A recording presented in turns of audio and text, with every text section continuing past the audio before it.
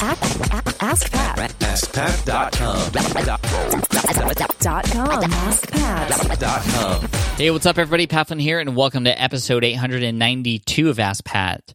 As always, I'm here to help you by answering your online business questions 5 days a week, and thank you for joining me today. We have a great question coming in from Kevin, but before we get to that, I do want to thank today's sponsor, which is FreshBooks, one of my favorite companies. Not only have they been a huge supporter of Ask Pat and SPI, but they're also a huge supporter of small businesses in helping them manage their business finances, from keeping track of their expenses to their income, but also invoicing. The invoicing features are actually really cool. I've been using them a lot lately. And so here's what happens. In under 30 seconds, I can create a professional-looking invoice, and I can just bill a person, a student who I'm coaching or a company that I'm consulting with, those kinds of things. And it just makes it really easy. I can keep track of who opens them, who owes me money. It just makes it really easy for following up. And gosh, I wouldn't recommend any other product for that. So if you want to check it out and use it for free for 30 days, just go to freshbooks.com/askpat and make sure you enter Ask Pat in the How Did You Hear About Us section. All right, thanks so much. And here's today's question from Kevin. Hi, Pat. My name is Kevin. I just started my own business working with children with autism and, in general, people's developmental delays in the San Francisco Bay Area. I've been listening to your podcast for a little while now, so my mind is always geared towards moving products and services online. My type of business tends to be an in-person type of service, so I was wondering if you could help me brainstorm some initial ideas for producing products online. Any tips and suggestions would be greatly appreciated. Thanks for all you do. You rock. Thanks. Hey, Kevin, thank you so much for the question. First of all, just thank you for what you're doing to help children and autism. And this is so cool, and I want to do what I can to help you here. Now, I feel like every offline business, and we can probably create a challenge out of this in some way, shape, or form, but I feel like every offline business has a way, shape, or form to do business online too. And this is one of my favorite things to do, is to sort of brainstorm different ways to do this. Now, for a lot of people, not just people in your realm, but a lot of people who have offline businesses who talk to people and they consult with people and they communicate with people, and that's a part of their business offering. Oftentimes, platforms like Zoom or Skype or Google Hangouts, those kinds of things can be amazing ways where you can participate in discussions, but in a more online presence, but it's still done in real time. For example, when I took singing lessons way back in the day when I was actually preparing to do a lot of speeches, because I knew it was going to be helpful for endurance and being able to stay at the top of my voice game, not just on stage, but at these events where you spend 3 days and you might lose your voice. Anyway, it has helped a lot. It's completely changed my life. So big shout out to Carrie Ho, who was my singing coach back in the day.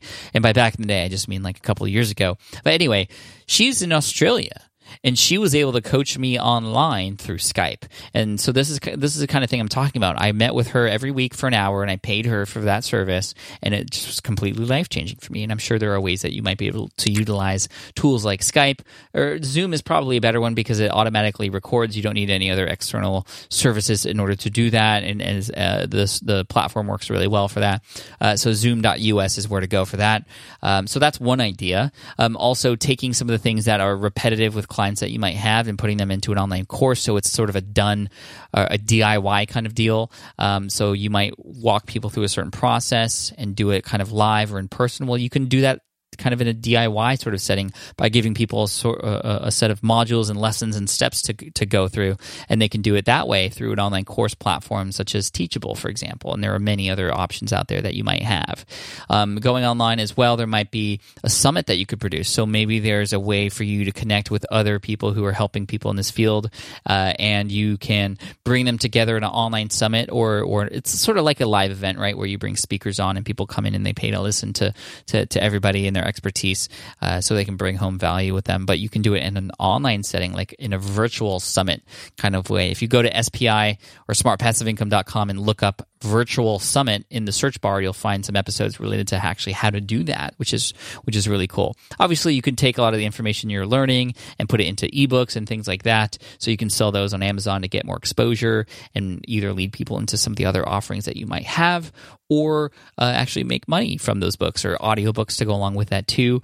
Also, there are, I was looking at some of the online things related to autism right now. There's like tests and the things people can take. You can do and offer those kinds of things as well.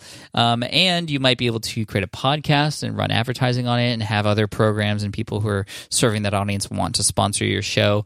There's a lot of things you can do, Kevin, that can be done online. If any of you out there listening right now have some other ideas for Kevin, why don't you head to Twitter and use the hashtag AskPat892. Hashtag AskPat892. That way Kevin and I can both follow the conversation outside of this call, and we can continue to kind of brainstorm on that. Because I know there's a lot of you who have offline businesses who are thinking about the same exact thing. So Kevin, I appreciate you asking this question, and hopefully I've given you some ideas as well. So I want to wish you all the best of luck, and that's just the start. So I'm interested to hear what everybody else thinks.